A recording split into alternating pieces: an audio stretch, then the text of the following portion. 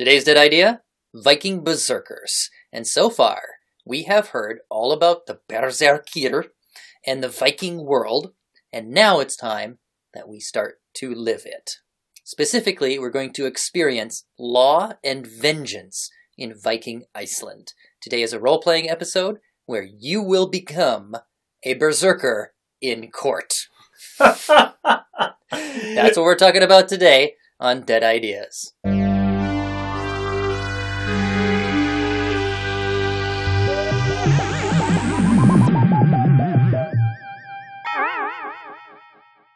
Hey everybody, thanks for listening. The music we just heard was composed by Rachel Westhoff, my lovely wife, who is plotting her revenge for a vile insult. Someone tried to tell her that the 80s only produced one kind of music.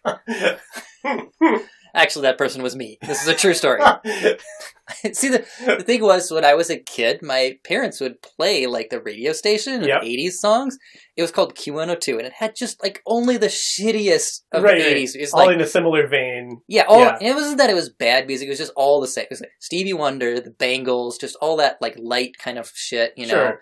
But fortunately, Rachel, since I've known her, she has initiated me into the true mysteries of the 80s. And all its crazy-ass genres, from, like, the New Romantics to industrial to, like, Italo disco. And now I am a convert to the new faith. Wow. Yeah. So anyway, she was seeking revenge against that insult. And today's word of the day is revenge. The Viking sagas were often all about revenge. And so will be our role-playing episode today. Back for vengeance is our co-host for the series, Andre Solo. My magic sword is groaning and ready to go. Ready to go. That's probably not wanting to fight for you today. But and my hand hurts for some reason. Yeah, it depends if you tried to draw it in the presence of women or not. Yes, well, what else would I draw? Oh, you mean my metal sword. Never mind. Sword. Yeah, oh, sorry. Nice one. Okay, so no, today... that one never produces groans. So. Yeah. Moans, perhaps. I think there are listeners groaning as we speak. That's likely true. So today is going to be a role-playing episode, and as always, the point of these role-playing episodes is to just really give a solid feeling for what it's like to live and breathe in the time and place of, you know, somewhere where they believed in the dead idea that we're talking about, in this case, berserkers, right? So this is going to be life as a berserker on the cusp of Christianization in Iceland, okay, about 1000 CE. It's likely that this game may go to 2 episodes, in which case today will largely be just setting the scene and giving a deep sense of Viking Iceland, and then next time will be full-on, like, court battles, duels, religious confrontations, the whole 9 yards. But although this is a game, this is not going to be just pure fiction. All of the details, almost all of the details that we hear today of the world and the culture of Iceland around 1000 CE, including all of the named characters in our story today, will be accurate to the depictions in the saga so far as we are able. And at the end, I'll reveal just a few things that I did invent to make the story work, but almost everything is true to the sagas. Now, of course, the sagas themselves can be questioned as to where the historicity of them. They were semi-historical, and in some cases you'll find sagas that are clearly outright fictionalized. So that's a whole other debate, but the world today that we're trying to evoke is at least trying to be faithful to the world depicted by the sagas. Specifically, our story today spins off of Njál's saga, which is one of the baddest-ass sagas in all of Norse literature. It's fucking great! Do not call the sons of Njál little dungbeards if you want your head to stay attached to your neck. Let me just say that. It's a story that's full of insults and revenge and betrayed friendships and, strangely enough, endless legal battles. In fact, this saga almost reads like a John Grisham novel or something. It's so full of legal battles. Wow. And the reason why is because this reflects something about the nature of revenge in Viking Iceland. You see, in medieval Iceland, feuding and vengeance was going on all the time. Like, there was no end of it. It was like Hatfields and McCoys everywhere you looked. But it didn't tear society apart because there was a whole complex legal system for how to go about doing it. So I love this idea because the concept of revenge, although emotionally satisfying to the person carrying it out, is a concept that, like, in practice, it just destabilizes society. Right? So, like going rogue and taking the law into your own hands? Yeah, absolutely. I mean, it's just, you get all this feuding and it's just, but I love how this culture is not like, well, we're going to come up with moral principles that prevent it. They're just like, we're going to make it so litigious that nobody's going to want to carry out their feud. Yeah. Well, no. Or everybody just becomes an expert litigator. No, it didn't really work out that way. Right. Moral is, I don't know if I'd quite use the word moral, but functional, perhaps. Right. For a society. Now, but I like that you bring that up, because here's the thing about the nature of revenge in Viking Iceland, and in most societies that are pre-modern. So in modern societies, we have things like, laws that everybody knows. We have police to enforce the laws. We have courts and penal systems, to punish people who don't follow the laws. And we hand over responsibility for enforcing the law to those systems, those social structures. Those did not exist in medieval Europe. Right. You had a king, he had an army, but he was not interested in enforcing the law if, there was some whatever little domestic dispute or somebody stole somebody's land, whatever. You could maybe bring your, before a king's court thing and he would make a decision, but his men were not police. You didn't have police around the corner that you could call with a whistle or whatever, know? Yeah. That was not how it was. What justice was in medieval Europe, including Viking Iceland, was the other guy knowing that if he wronged you or your kin, you and your kin are going to come after his ass. Yeah. That is what kept society together. So going and taking revenge for a slight was not taking the law into your own hands and going rogue. It wasn't vigilante justice. It was what justice was. So I think I should say that the reason that revenge destabilizes society is not necessarily because of the vigilante, like taking the law in your own hands, part of it all. That would be true in a modern setting. Because in a culture like what you're describing, where there is no police force and no, widely agreed upon enforced law, having your whole family go after people who mess with you is one way to establish order. But another way would be that the community settles it. And that's seen in a lot of cultures as well. And the problem is that when one guy decides, well, you stole my horse, so I'm going to come and kill you. And then his family is like, well, you killed our son, so we're going to come and kill your brother. And like, well, you killed our brother, so we're going to come and kill you. So that destabilizes even the society that doesn't have very good laws. And that's why they have exactly that kind of system in Iceland. Exactly. Right? So one way that you could take revenge is killing somebody. Right. But you could also negotiate for weregild, which was like a payment paid to you in compensation for your loss of your kin or whatever. Or you could take it to court. And there was a whole complicated thing. And we'll get into all of that. Sure, yeah. Yeah. So there was all this machinery, this social machinery, that regulated and kept the actual violence down.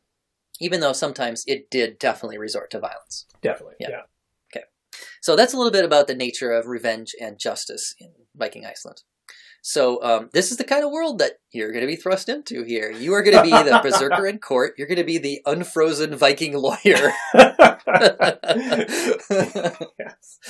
As for the game part of this, for anybody who hasn't listened to one of our role-playing episodes yet, we have a custom system that we have created for it, super duper double trademarked, called Rock, Paper, Raven. Or perhaps here we should call it Rock, Paper, Hrafen. That's Raven in Old Norse. Excellent. The basic system is extremely simple. It's just like rock, paper, scissors, except instead of scissors, we have the same gesture, but we call it Raven. Because it looks like a raven speak, right? It does, yep. Yep. If your character attempts anything where there's a significant chance of failure, then we do a rock, paper, raven. Yep. And if you win, then you succeed. If you lose, then you don't succeed. The only catch is, what happens with a tie? If your character, for whatever reason, has advantage in the situation, like you're particularly good on something or the situation favors you, then a tie goes to you. If you have disadvantage, the opposite happens. Got it. Mm-hmm. That's the system. We're going to see a little bit of elaboration in the system as we get into the game, but we'll leave that till then. Okay, so let's play. So it is 1000 CE. Christianity has arrived in Iceland. Numerous missionaries have come and gone, including the Saxon missionary Thangbrand. Norway, which is Iceland's chief trading partner, has been exerting extreme pressure on Iceland. Last year, Norway's Christian king Olaf Tryggvason seized and held hostage numerous Icelanders who were staying in Norway, the sons of prominent Icelandic families mostly, and threatened to kill them if Iceland did not convert to Christianity.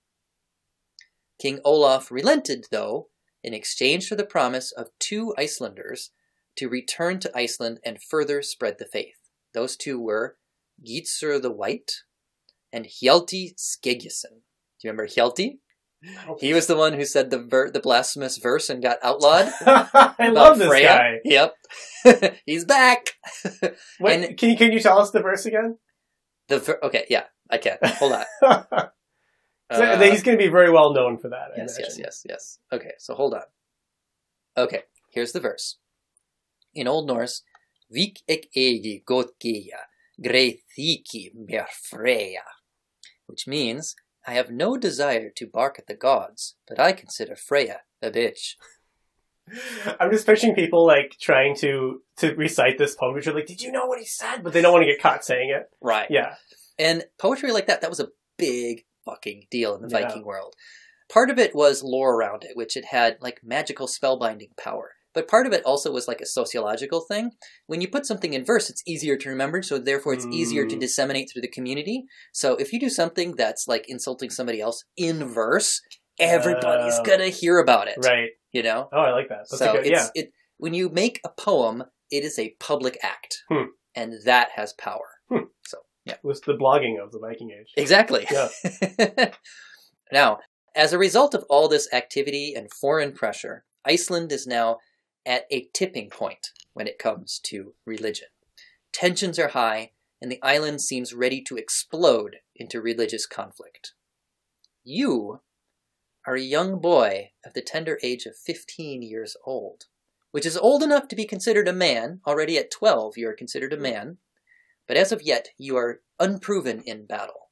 The others do not yet hail you as a drenger, which is a term of respect that literally means boy or lad, but really means something more like a trusted warrior, someone in your warband that you can count on, Okay. one of the boys. Right. Yep. And by the way, women could earn the right to be called drenger as well. Yep. Oh, wow. Yep. Like, under what circumstances? I think if they just prove to be badass enough, Nice. and, like they're like a warrior woman type. Cool. We might have done the warrior woman thing. And as listeners, as you'll see, when we get to our badass women episode, women could become warriors. Nice. Yeah. Anyway, you have grown up in the Bear Isles. That's really what they're called. Excellent.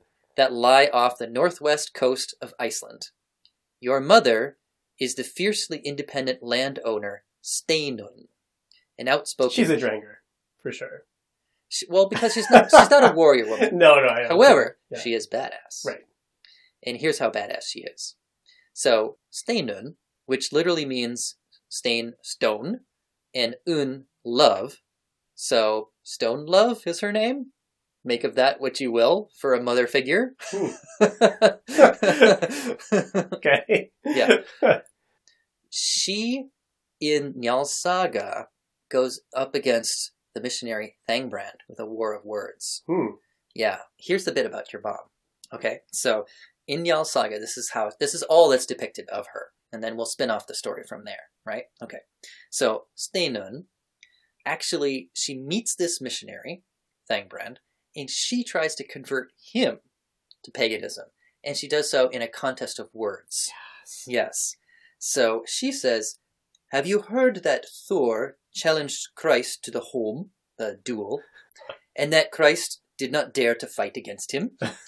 And Thangbrand says, in return, I have heard that Thor would be naught but dust and ashes if God did not permit him to live, answered Thangbrand.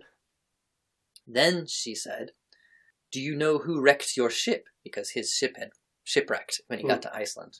He says, what do you have to say about that? And she says, I'll tell you. And then she goes into verse, which is how you are badass. Right, if you go into verse, you know you're badass.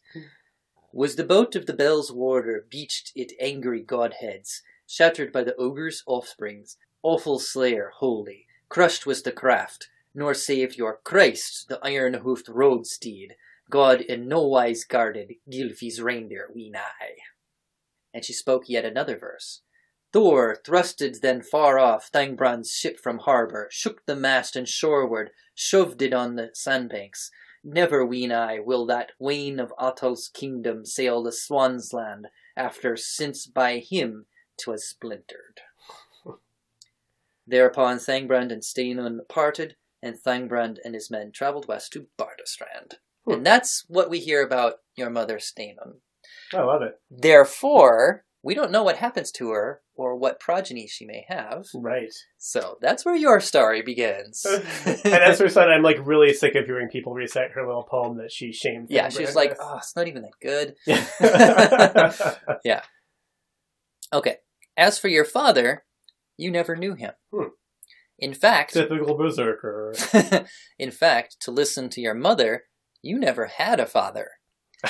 Not a mortal one, at least. Yes.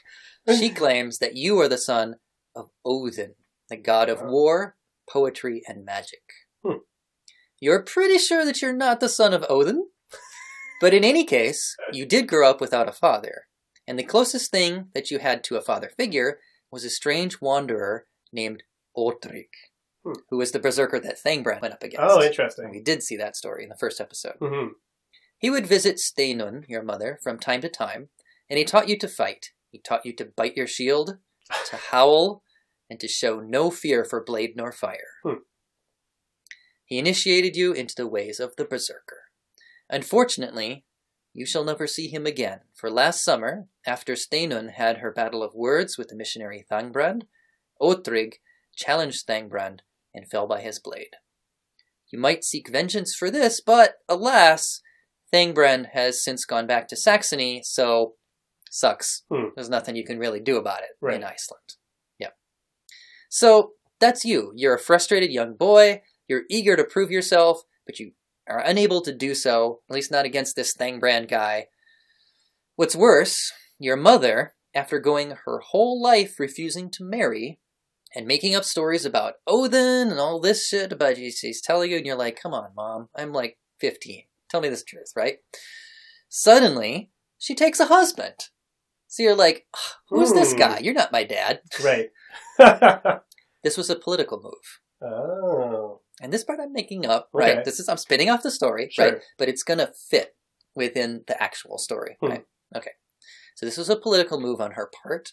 It was done in order to broker a peace between the local heathens and Christians. She, being an outspoken heathen, agreed to marry an outspoken Christian named Isleif, son of that prominent Christian Gitzer the White that was sent back to Iceland by the King of Norway to preach the faith. Got it. So this heathen Christian union was meant to symbolize peace in Iceland. But you had a bad feeling about it I do from have the a bad start. feeling because it's sort of like, I mean, every time you make peace, don't the Christians kind of win? I guess we'll see. You know, maybe this time will be different. Letting the terrorists win, Mom. Yeah.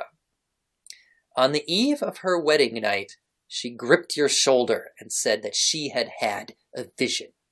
She saw her Fylkja, which is a kind of almost like a personal guardian spirit. And in traditional lore, if you see your Fylkja, that's not good. It means that your death is imminent. But this was the night before her wedding. The night before her wedding. She's got to stay alive long enough for this peace marriage.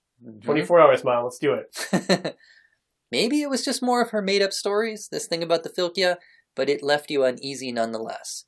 And soon after, she found herself big with child, which the local Christians, at least, hailed as a minor miracle at her fairly advanced age. If you're 15, she must be at least like 30.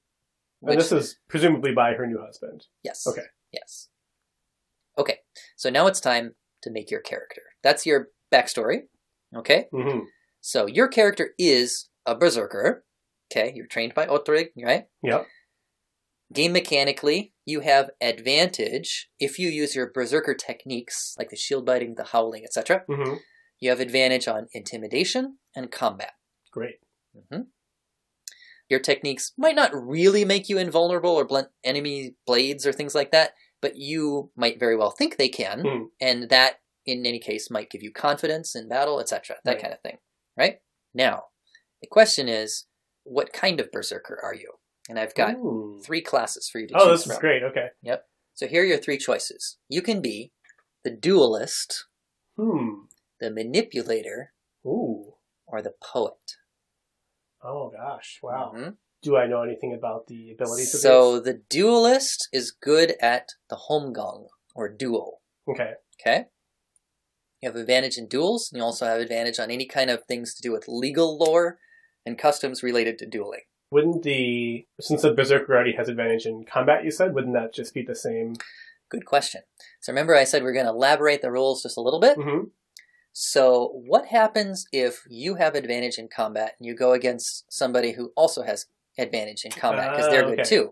They would cancel each other out, right? Right. But if you have 2 sources of advantage, then I still have advantage. Then you still have advantage. Interesting. Yeah. Okay. Okay? So that one is dueling and legal stuff. Yep. The duelist suffers disadvantage in private negotiations because lately people, especially berserkers, have been exploiting the customs of dueling to their own end, and so they've got a bad rep. Got it. Yep. Okay, so the mistrust leads you to have disadvantage in private negotiations with people. Okay? The manipulator is specialized in private negotiations. You're basically like a chieftain in the making. That's like in your story arc later, if you live long enough, right? You are good at the kind of backroom political dealings that are how you gain and keep support as a chieftain. You're good at that kind of thing, persuading people. So you don't necessarily mean manipulator in the sense of like being just a skeezy, like shadowy guy, but like pulling the strings. Pulling the strings, yeah. That makes sense. Yep. However, because you have this ability, you tend to over-rely on your allies and underlings and things that you can convince to do stuff for you, and your combat abilities have lagged as a result. So you have disadvantage in single combat, which means as a berserker, you have advantage as a berserker, disadvantage as a manipulator, so it'd come out to 0, like no advantage or disadvantage. Right, okay. Make sense? Yep. Okay, finally, the poet, which is like the skald. Yep. Right? You have the honey tongue. People in this culture, as we said, respect poetry for its capacity not only to sway hearts and minds, but also because it has a spellbinding power about it. And for this reason, you have advantage in swaying crowds of people with public oratory. So that's different from private negotiations. This is public oratory with crowds, okay?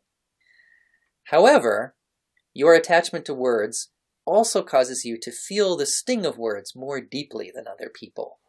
If anyone speaks ill of you or your kin, you suffer disadvantage on all rock, paper, raven tests until you manage to shame them or their kin. So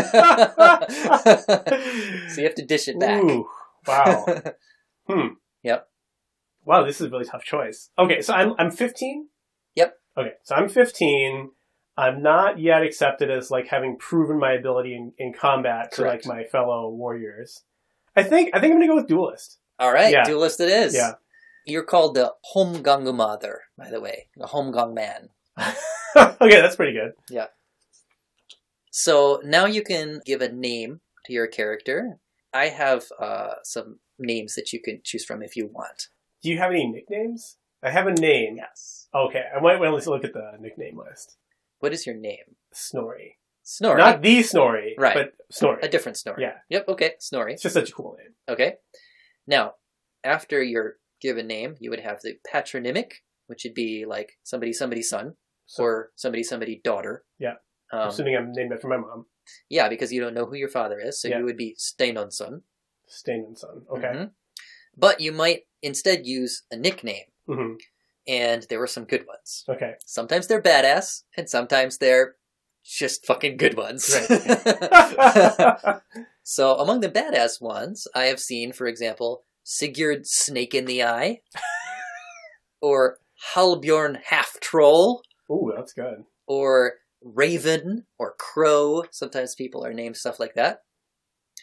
In the just fucking good category, there are such names as Thorolf Mostbeard, Thorgrim the Showy, Ooh, okay. Ulf the Squinter. The what? The Squinter. He squints. Like squinting your yeah, eyes. right. Bjorn Butterbox. And actually, one of my favorites is the star of the show Vikings on the History Channel, Ragnar Lothbrok. If you know what Lothbrok means, you would not see him as nearly as badass. Lothbrok means hairy britches. Ooh. He's Ragnar Hairy Pants. It's pretty good, actually. Yeah. And it has to do with a story where early on in his career, he goes up against, it's either two serpents or kind of dragons, depending on how you read the story. And for some reason, he thinks if he wears these breeches with this kind of like furry bits on them, or I don't know what they are exactly. It's like hairy, right? That it'll somehow protect him. And then he wades into an icy stream to freeze them so that they're firmer, like iced up. That somehow that's going to protect him from the snake bite. And he does defeat the serpents. I mean, so they call him hairy I guess britches. If the thing can't bite through the ice pants. I would think that there's better ways to protect your legs against a snake bite. So he's Ragnar Hairy Britches. Yeah. Close. Okay, so what would you like? I was going to go with Snorri the Streamer. Because Streamer. I feel like he wants to stream all of his berserking on Twitch so that other people can follow along online. But I'm not going to shove a funny anachronism into the story. I think it's going to be Snorri Ankle Grabber. Ankle Grabber. Yeah. Nice. And there's a story for why. Okay. So he hasn't proven himself as a warrior yet, so this is not like in a great battle or something. Okay. But in some kind of fight or brawl, the other guy had actually knocked him down, and it looked like he was out cold, and people were kind of like cheering for the other guy. And the other guy was getting ready to walk away, but he managed to just like throw one arm out and grab the guy's ankle just mid-step and pull him down. He tripped him onto the ground as well. Now, I'm sure later in my life, in my career, I'll try to spin this story so that like with one hand I crushed his ankle to a pulp and, then killed him with his own ankle or something. But in reality, we probably just tussled on the ground for a while. Tussled and you got your hand just right in the position. Yeah, it may not have even been like a definitive victory for me, but it was a pretty badass comeback, so I got the name Ankle Grabber. It made for a good story. Yeah, exactly. Okay. All right, Snorri Ankle Grabber. I'm definitely going to be heathen, like my mom, that's for sure. Okay. Yeah. All right. Okay, let's begin. Yes. It has been 7 months since your mother fell pregnant. Summer warms the coasts and ridges of Iceland, the time of the annual Althing, the highest assembly of the island, where all the most important decisions of the year are made, is fast arriving. Unlikely you will see it, however. You have been sent on a week-long errand of trade to the various port villages along the mainland coast to acquire needed goods, including a rare herb that your mother will use to ease the pain of birth when the child comes in a few months. You put on your tunic, your breeches, your stocking breeches, which I think are the kind of things that are like, you see, laced up and go all along the calves, okay, sure. I think. A cloak, and also you pack your spear, shield, bow with a dozen arrows, and either your choice of an axe or a sword. I think I'm just going to go with sword. Sword. Yeah. These are your folk weapons, which in most parts of Scandinavia you are actually required to maintain, and people will come and inspect annually to make sure that you are maintaining those weapons. Wow, okay. Yep. And if I'm not, like, there's a punishment for it, I guess? Yeah, there must be. Wow. And I couldn't find exactly how it worked in Iceland, if it did, but it was across the Viking world. With your folk weapons in hand, you set sail along the coast in a small cargo boat loaded with a chest full of woolen cloth called vadmal. These are fresh off the loom of the women of your family's estate, because your mother's a landowner, and they represent no mean trading good. In fact, Icelandic cloth was so valuable that it was actually used as the local currency. Most of the Viking world traded in silver. Here in Iceland, you trade wool. Wow. And there's like an established exchange rate between wool and silver. That makes sense. It's going to suck to make change. You're not going to cut up some wool. Yeah, you might. They would cut up coins. Well, yeah, but like wool becomes much less valuable if it's in tiny patches. That's true. I mean, you might cut a yard off or something, but yeah. I'm sure they would just make change in whatever other good is going to make sense in the situation. Yeah. Yeah. You can ask Roderick Dale. Right. Right. At each port town and village along the coast, one by one, you trade the bolts of Vadmal for everything on the list of goods needed. Lastly, the palliative herb for the birthing, leaving Vadmal worth 100 ounces of silver left over. After a long week, you are about to board your boat and head home, when you notice villagers abuzz with gossip. In hushed tones, they say they heard that an arrow broken in half was received by their local Gothi, or chieftain. This is the war arrow, a token that functions as a muster to arms. When you receive a war arrow like this, basically, like, you get it sent to you, and then you know that you're supposed to come and fight. And right? probably bring all of your And there's like a established, you'd bring all your followers, and there'd be like an established point where you would muster. But moreover, you would then send on your own war arrow to all of your guys. Right. Or people that you had contact with, so that it would quickly disseminate through the land. It was kind of like a calling tree almost, kind of a system. Yeah. Well, that's how they did the muster. And so the war arrow has been sent out. This cannot be good. You had better get home fast. However, at the docks, you find your path blocked by a strange figure in a broad-brimmed hat and a long gray beard. Ooh. Whoa. That's like an Odin look, right? Could be. You might take it that way. I'm taking it that way. Hold there, youngling, the figure says. You are the son of Steinun, are you not? I have news of your mother. Then he hands you something in a wrapped cloth. You unwrap it and find a morsel of cooked horse flesh. This is meaningful for you because horses, if we can trust Ibn Fadlan's account that we heard in the stories episode, right. Horses are sacrificed at Viking funerals. I'm sorry, he says. He then introduces himself as Valgard the Grey. Valgard, I always geek out about the names. Valgard means enclosure of the battle slain. So it's like Valhalla, battle slain, and guard like a castle yard. Like a yard, basically, yeah. Valyard. So, Valgard the Grey is his name. You have heard of him. He is another staunch heathen, so it's not surprising that he would know your mother. He says that events have transpired in your absence, terrible events that are causing an uproar throughout Iceland. While your stepfather was away recruiting support for his upcoming lawsuits at the Althing, your mother gave birth prematurely. Well, I was going to ask about the baby. Yeah. And the child came out malformed of limb. It was lame in its legs.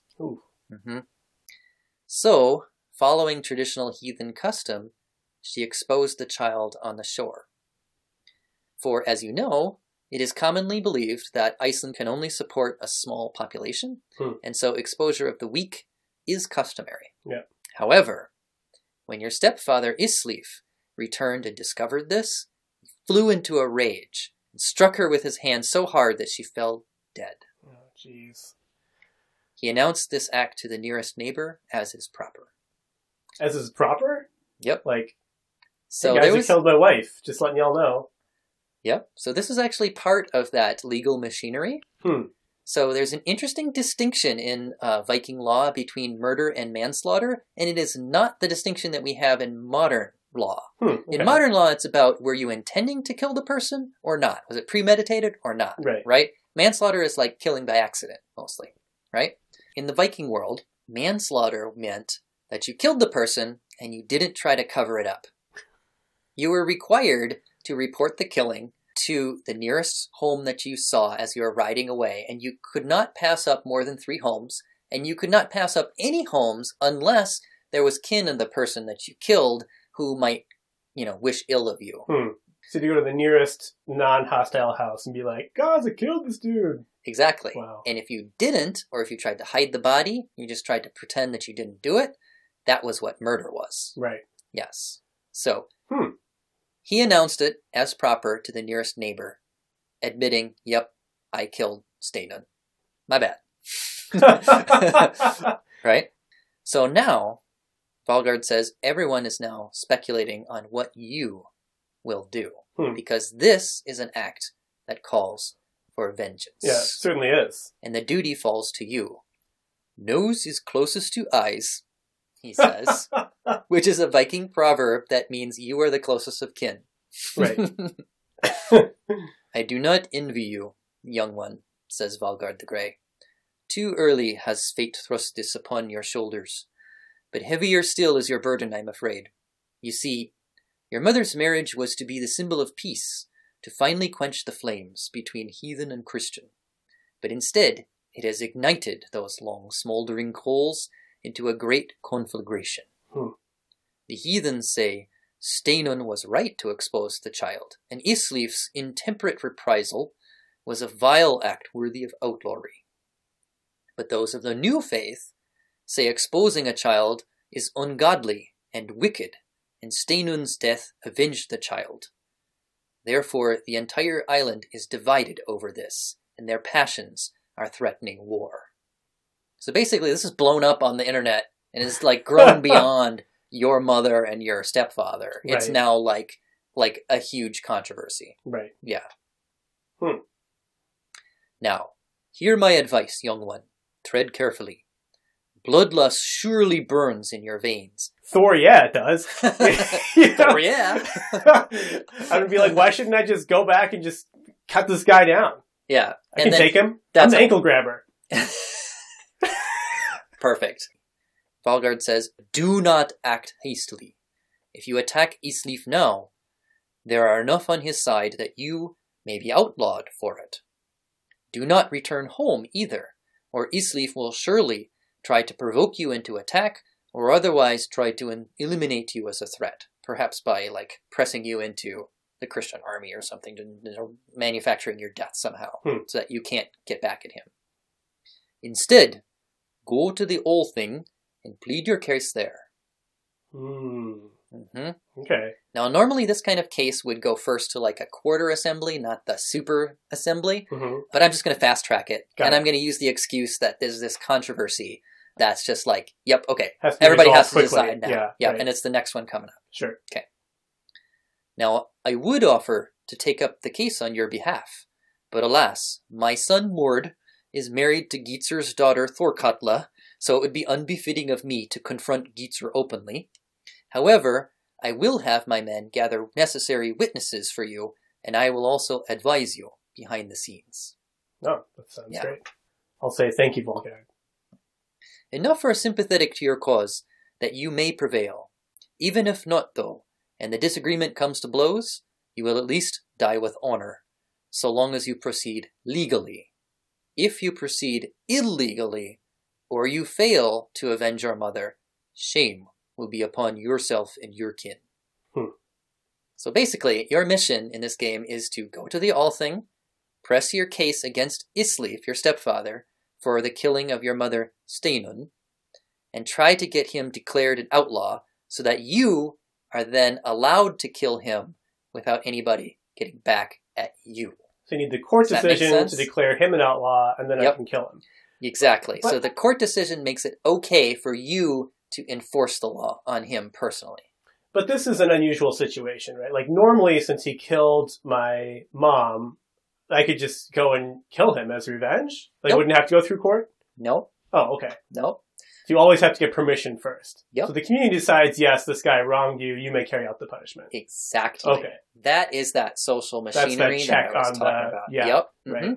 And oftentimes, even if it's totally clear that somebody wronged you, even still, if you kill them, it's still expected that their kin can demand a weregild payment from you.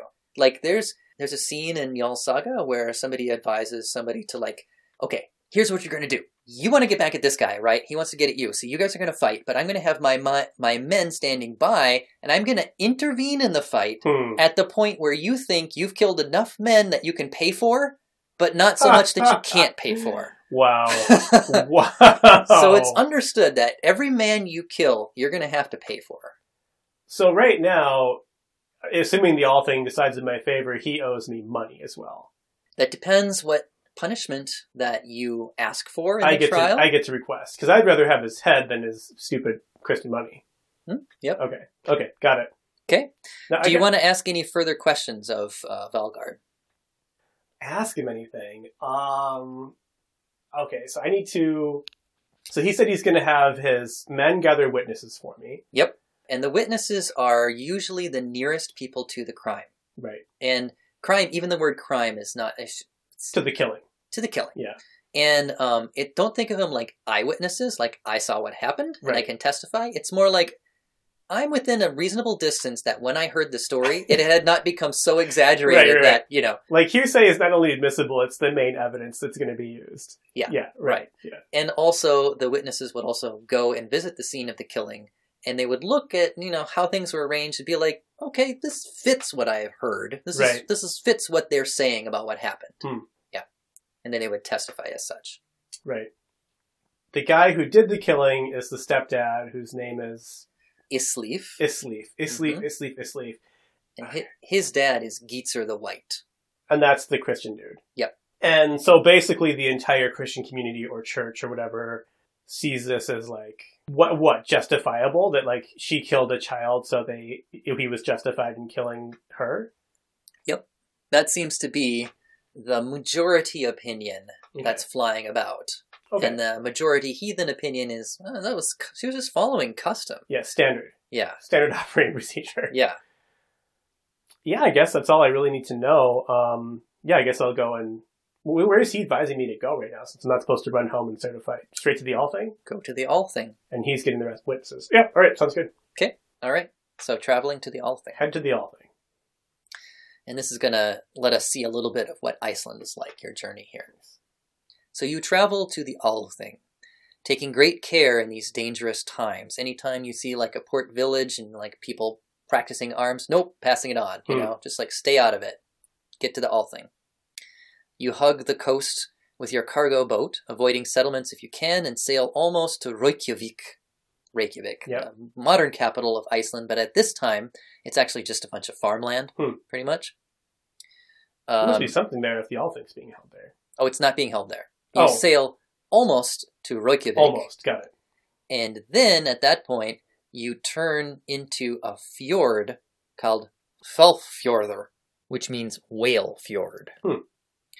And from there, you sail up the fjord. You got these soaring cliffs on both sides.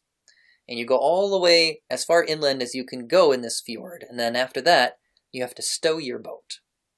So you're going to have to make arrangements. So you make arrangements with a local villager who makes probably a fine living doing this for all these people traveling to the all thing. And you make a careful account of everything on board, all those goods you acquired in the trading and stuff to make sure that it's still there when you get back. And then you rent a wagon, you travel inland, taking your vadmal with you because you might need that wealth to trade, to bribe people, etc. at the all thing, right? Then you traverse the landscape, and it is jagged and it is soaring. The highest points of Iceland are capped with glaciers, as we've mentioned, while many areas roil with volcanic activity. Before we get to the all thing, can I do something? Yeah. Okay. So I'm not eating on this journey. At all? I'm going to fast. Unless it's like a 4-week journey or something. But if it's like a reasonable, like it's going to be a week or something. Yeah. Yeah. So I'm going to fast on the journey. And when we make land after I, do all that, account for all the goods, etc. I'm assuming that some of this land we're traveling through would have some woods or something.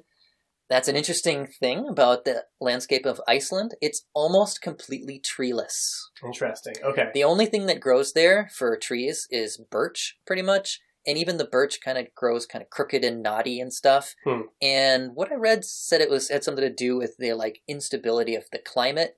It can be mild, but it can also be quite harsh in the winters. It's having to do with being just on the cusp between the mild, warmer winds coming from the Atlantic, but then the cold, frigid winds coming from the polar regions. Right. And so it's really tough for things to grow there. That makes sense. And so it's mostly heath and rock and lava plains. Right.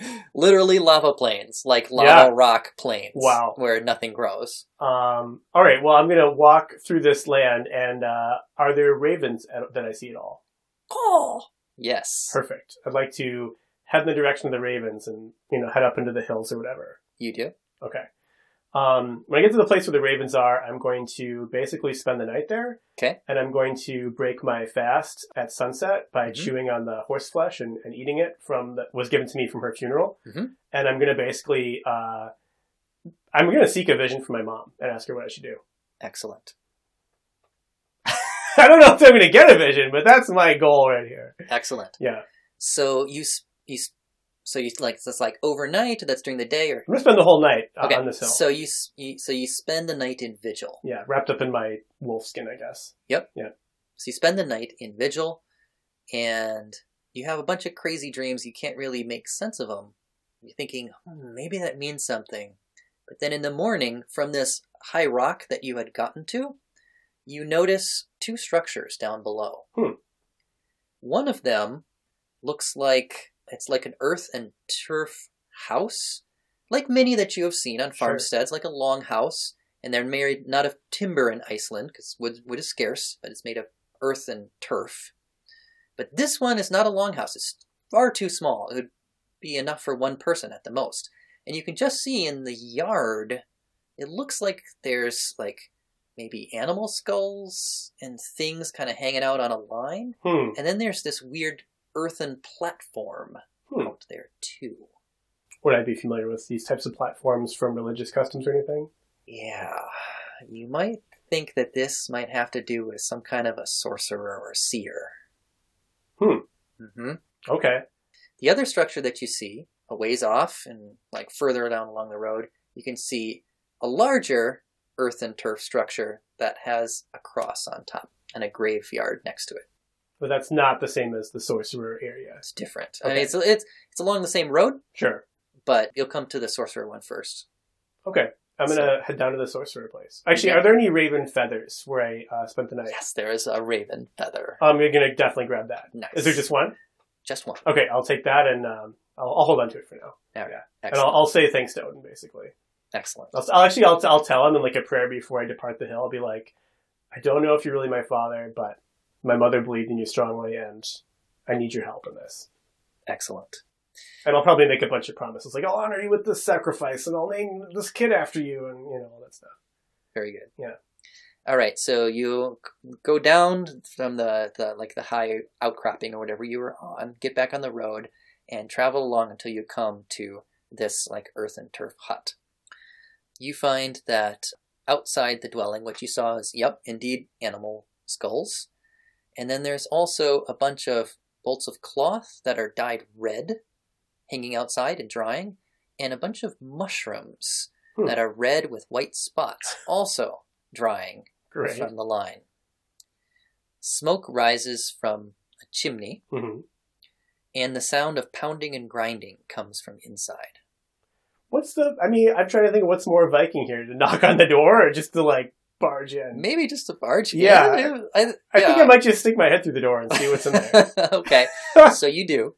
Inside, you find, and I'm not just like doing this for fun here. Right. Like different cultures have different customs, right? Sure, of what is considered private, what is public. Oh, right. So, yeah, I think you might have just kind of like opened the door and been like, "Hello," because there in the sagas, there's like people come across like a hut like this that's empty, and they'll just like walk right in and wait for the guy to come home. Right. Yeah. Oh, cool. Okay. So inside, you find the hut has only one room called a skoli, with a central open hearth and a raised level called a set.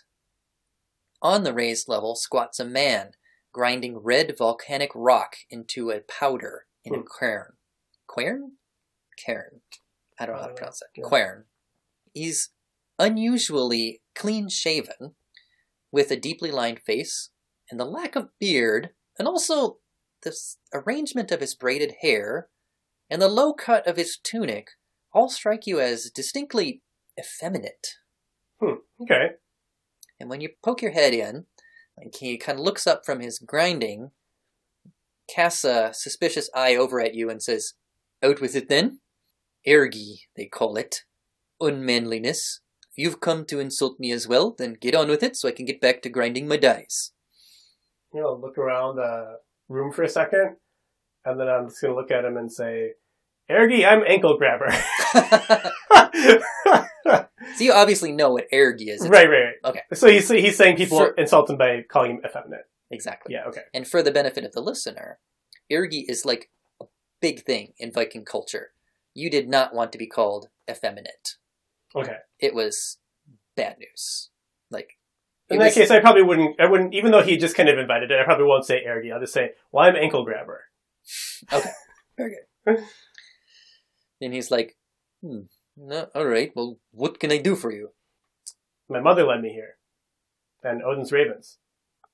Odin's ravens, you say? And I'll tell him the story. I'll tell him that my mother was killed by her Christian husband. Mm-hmm. And I'm on my way to the Althing to request permission to just kill the fuck out of him.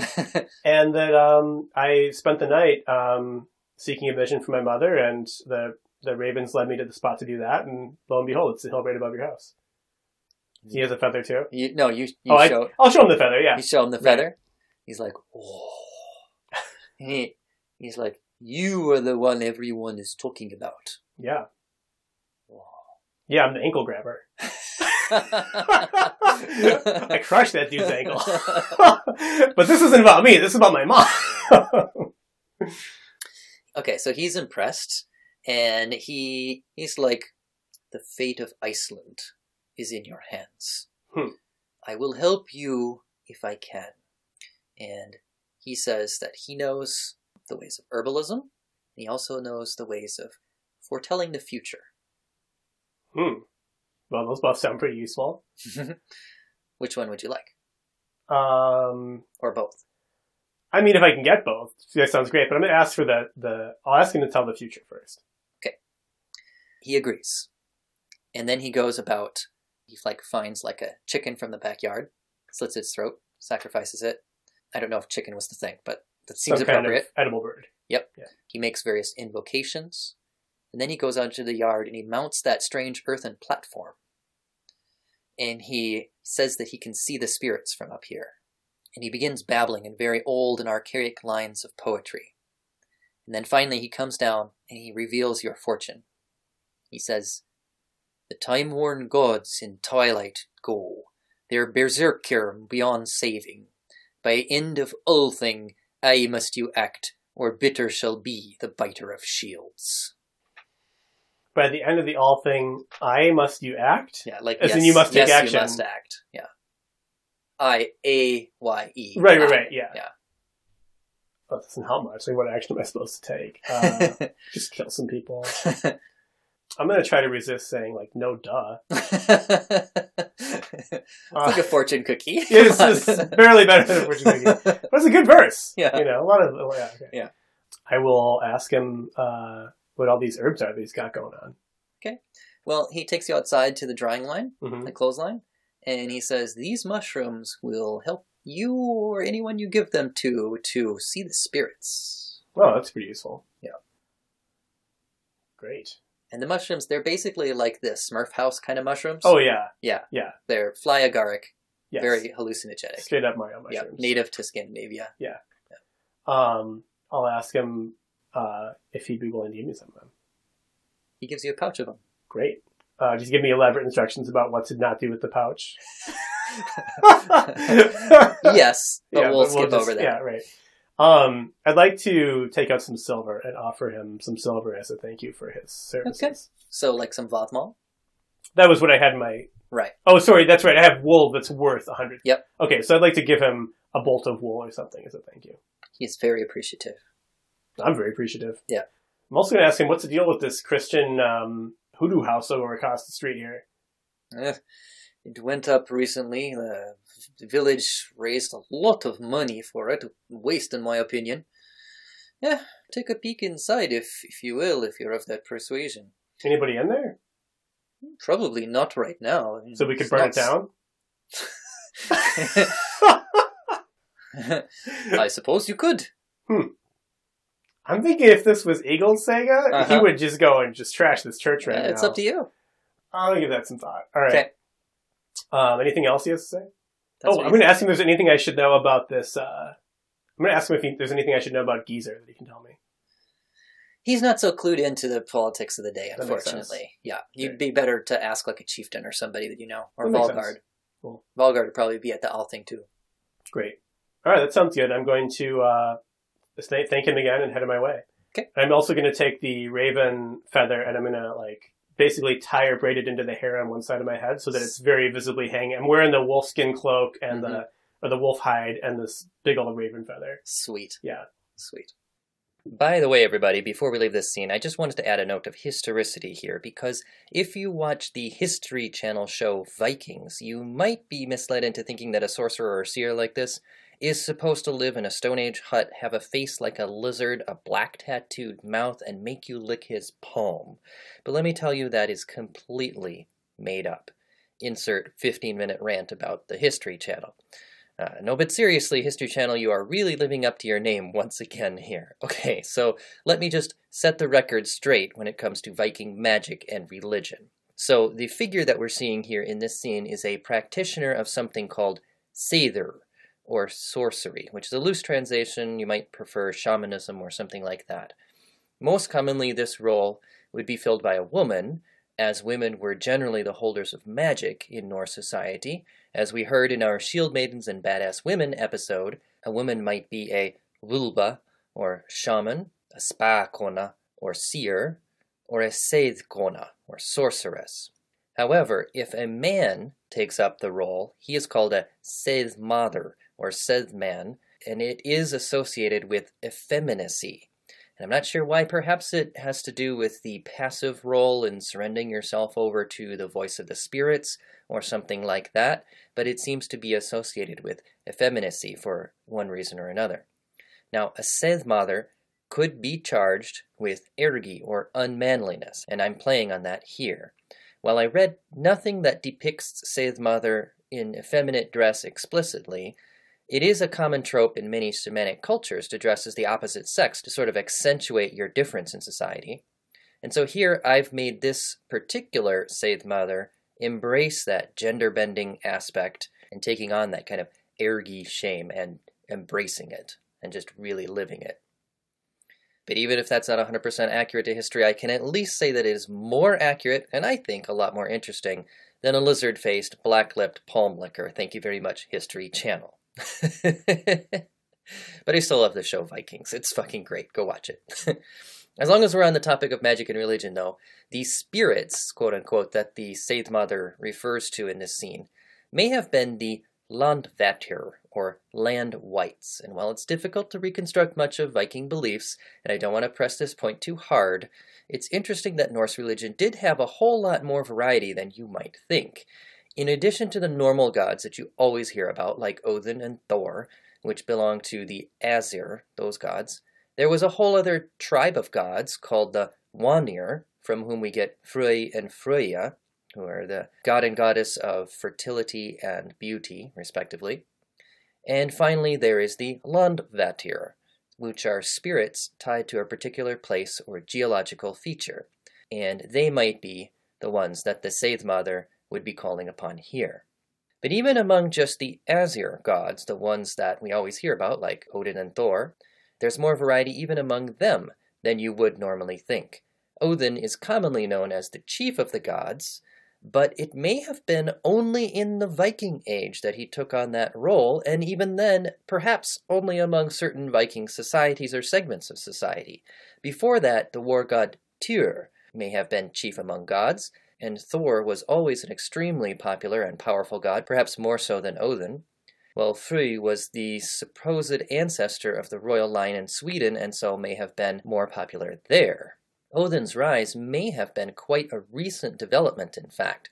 Something about this enigmatic god of war, death, and poetry may have called to a new generation, suddenly risking life and limb to make their name rating abroad, perhaps. We just happen to have gotten a snapshot of Norse beliefs right at a particular time in history, when in fact Norse religion was a whole lot more variable and fluid across its different cultures and across time. Okay, back to the roleplay. So you make your way on, you come to the church. Okay? So the church is, it's like I said, a larger earth and turf kind of structure. The doors are closed right now. They're wooden doors. There is a graveyard next to it. There's a wooden cross on top. So as you approach the church, look around, you think you faintly hear the sound of moaning coming from the graveyard.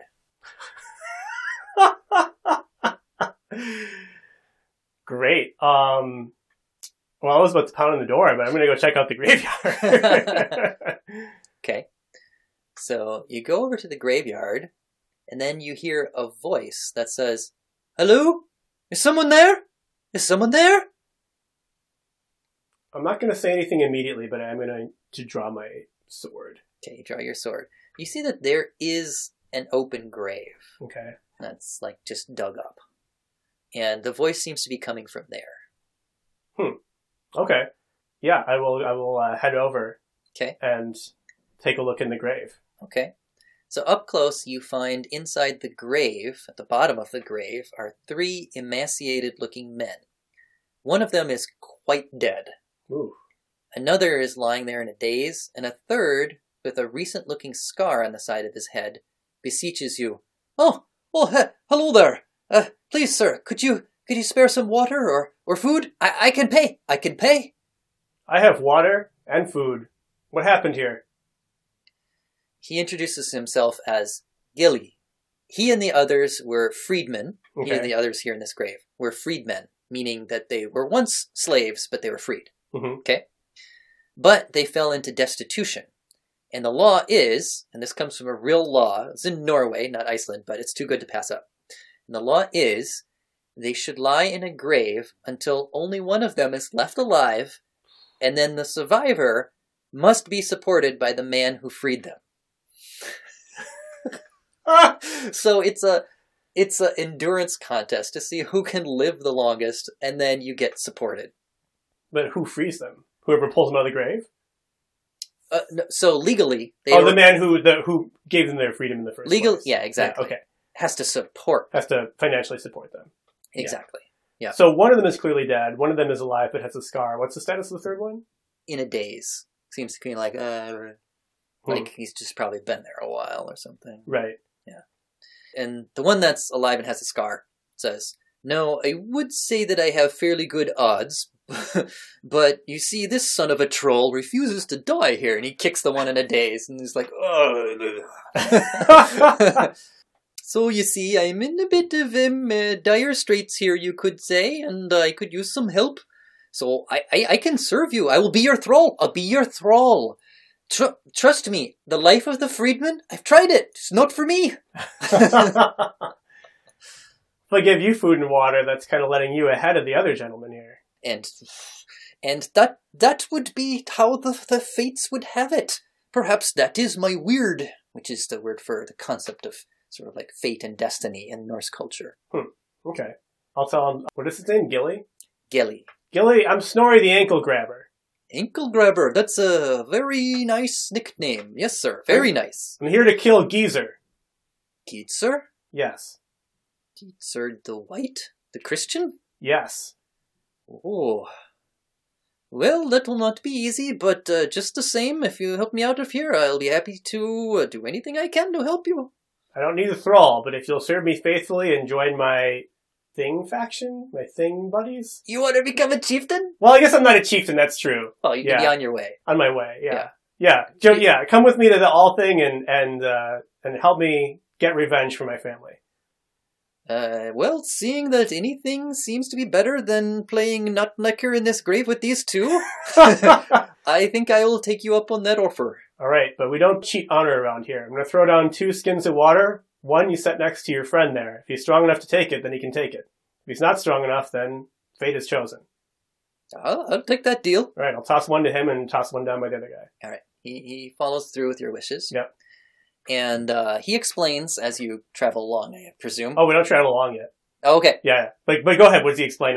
So he explains how he got into this situation, which is another interesting law that I found. Okay. So he explains that he was a juggler, which falls into an interesting class of citizen in Viking law called players, like entertainers. Right. And he says that, well, it was in fact the unfortunate life of a juggler that got himself into this mess. He says he was performing at a lord's hall when a drunken drenger, like a warrior, became impatient with the act and struck him in the head with the haft of his axe, causing a bloody wound. You can see it right here. Now, for most people, this act would call for vengeance or redress by weregild. But the procedure is rather different for players. Oh, Vikings were hating on the players. Yeah, they were. Here is the law for players, and this comes from the Västergötland law from 13th century Sweden, so it's a little bit late and from a different area, but it's too good to pass up again, right? Mm-hmm. It says, if a player is struck, that is always invalid, meaning there is never any redress, no compensation, no weregild. Oh, wow, okay. Yep. If a player is wounded, one who goes with a fiddle and with viol or drum, like violin or drum, then a wild heifer is to be brought to the raised middle of the assembly place. Then all the hair is to be shaved off its tail, and the tail is to be greased. Then the player is to be given newly greased shoes, and then he is told to hold the heifer by the greased tail, and the heifer is to be lashed with a sharp whip. If he can hold onto the heifer with his greased shoes, holding the greased tail, then he shall have this fine animal and enjoy it as a dog enjoys grass. But if he cannot hold it, let him have and put up with what he got, shame and hurt. Sucks to be a player. Wow. So Gilly says that in his case, he failed to hold on to the cow. He slipped and actually fell into the dung of the cow. Oh. And the story, it got round so quickly that he was laughed out of every hall in Iceland, so he couldn't support himself anymore, and he fell into destitution. So that's how he ended up here. Which gods do you follow? He looks at your chest. He's like, your god, sir. You do now. Like, no cross on there, I see. Yeah, that's exactly right. Well, fair enough then. All right. So there seems to be nobody else around the church, is that right? Yeah, it seems to be quite empty. You've heard. Okay. I'm at least going to look inside. Okay, you look inside. It's like wainscoted with like wooden walls inside. There's wooden statuary that would be quite expensive. But otherwise it's empty of people. There's like pews and like an altar, clearly. Okay, so here's my question. I'm assuming that burning down a church would be... This says as good as just going ahead and bypassing the all thing and taking revenge directly. Like now you're causing outlawry of your own, so to speak. You could very well be, yeah, you could definitely be held accountable for that. Yeah, probably just break the cross. Okay, you break the cross. Yep, leave it in shatters on the ground. As you head out the church, you're like, well, that's done. You notice a man coming up the way who has a cross dangling from his neck. And seems to have like a bald spot shaved in his head. Great. Coming toward the church. Who is this jerk? I don't know. I don't recognize Geetzer? Nope, it's not Geetzer. Okay, great. Gilly says, oh, that's the local priest. I'll spit on the ground. Okay. I'm becoming a real hater here. Yeah. But it's divisive. So he comes up, he looks at you askance a bit and says, God be with you, and makes a sign of the cross and goes... smack his hand away. It's like, well, a good day to you then, sir. And he goes inside, and then I say a verse. Like, what in the name of all that is holy happened in here? So I'm coming in right behind him, and I'm going to grab him by... there are no lapels, I'm guessing. I'll grab him by a scruff of his cloak or whatever, yeah. And kind of hold him as I recite a verse into his face. Excellent. My mother's man has left her dead. Treachery tears the treaty of faith. A guilty man unpunished. What says Christ of murder? And I'll shove him away with that question. What says Christ of murder? Beautiful. And I think we'll end the episode there. Sounds with that great. dramatic conclusion. Perfect. Next time, we will pick up with this story, and we will have you arriving at the Althing and pressing your case against Islif Geetzersson. All right. Sounds good. Thank you very much. Yeah, absolutely. Thank you. Right. Awesome. Thank you for being on the show. All right. So let's call it. So everybody remember, get your review on Unstitcher, get your portrait drawn. You can be crawling out of a grave with two other people next to you. But soon to be out of debt. Moving on up. No longer in a grave. No longer in a grave. Yep. Or, I could draw you like with greased shoes while trying to hang on to a heifer. So all very respectable poses for a portrait. Just write to me at deadideaspod@gmail.com after you do a review on Stitcher, and I'll make you look awesome, I promise. All right. So I'll see you next time for the conclusion of our role-playing episodes. I'm BT Newberg, and this is Dead Ideas.